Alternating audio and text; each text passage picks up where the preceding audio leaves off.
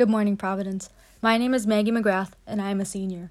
Please put aside what you are doing so we can give full attention to our all-school prayer. Dear God, while I was listening to music on my way to a basketball game, I decided to write this prayer. I was listening to Thomas Rhett, and the song, What's Your Country Song, came up.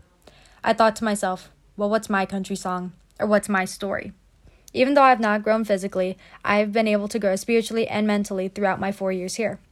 I have been able to create core memories that have defined who I am.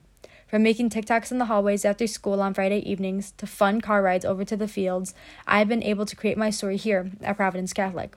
Just because I am who I am, I of course had to look up how many more days until May 21st. 84 more days until I closed the door to Providence Catholic and opened the door to Carroll University. I do not know where the time has gone.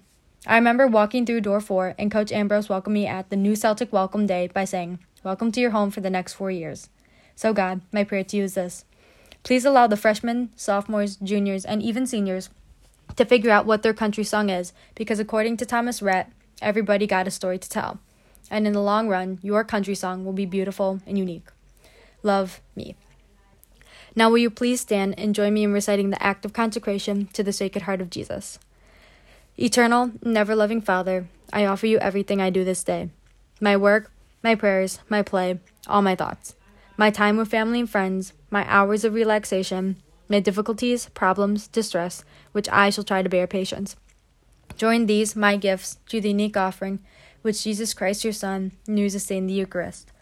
Grant, I pray, that guided by the Holy Spirit and united to the Sacred Heart of Jesus, my life this day may be at service to you and to all you send into my life, so that we can continue to respond with love to the mystery of your call to be a special people. Amen.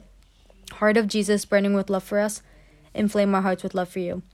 Now please turn to the flag and recite the Pledge of Allegiance.